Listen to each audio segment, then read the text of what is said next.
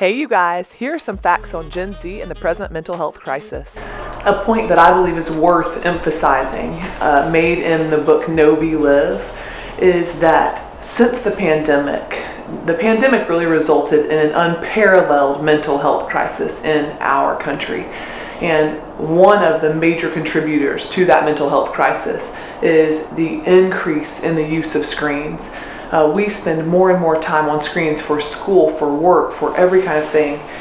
Pre-COVID, counselors and healthcare workers were already sounding alarms about the increase in moderate or severe depression that accompanies increased use of digital screens. In children, even more concerns were raised because during COVID, the pivot to online learning increased. There were commercial shutdowns and social distancing, all of which dramatically increased the screen time of children, young adults, and adults in general.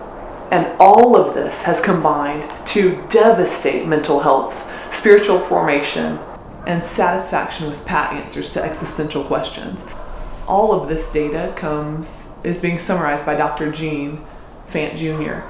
And this is what we need to know. So basically, as a result of the pandemic, every one of us in the United States is spending more time on screens, generally speaking. And as a result, we are in an unparalleled mental health crisis. And it's been very clear that data shows that the more time that we spend on screens and the more time that our children spend on screens, the greater the increase in mental health concerns, the greater their anxiety, the greater the risk for depression, even the risk for suicide.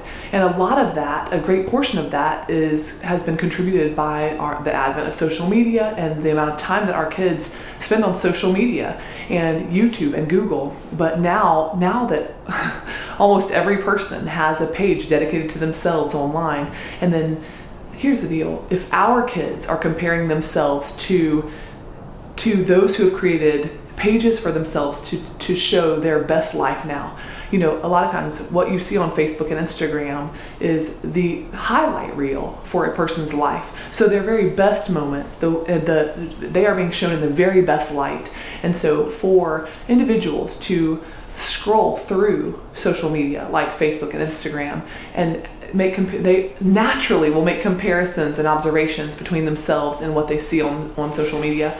And that is devastating to our kids' confidence, to their self-esteem. And we just need to be aware as parents that we are the gatekeepers for their time on screens. We are the gatekeepers concerning whether or not we allow them to be on social media, to have access to things like YouTube, Facebook, and Instagram. And my strong suggestion is that we would limit those things or not give them access until they are well into young adulthood, or getting ready to jump out of our homes and into life on their own, because the statistics show that the greater the time that they spend on screens, the more in danger they are for having greater mental health concerns.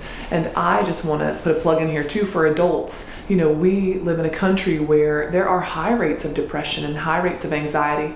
And I might argue, based upon the statistics, that it would bless adults tremendously to be off social media, to not be scrolling, because we are flesh and we can't help but compare ourselves to what we see on the screens.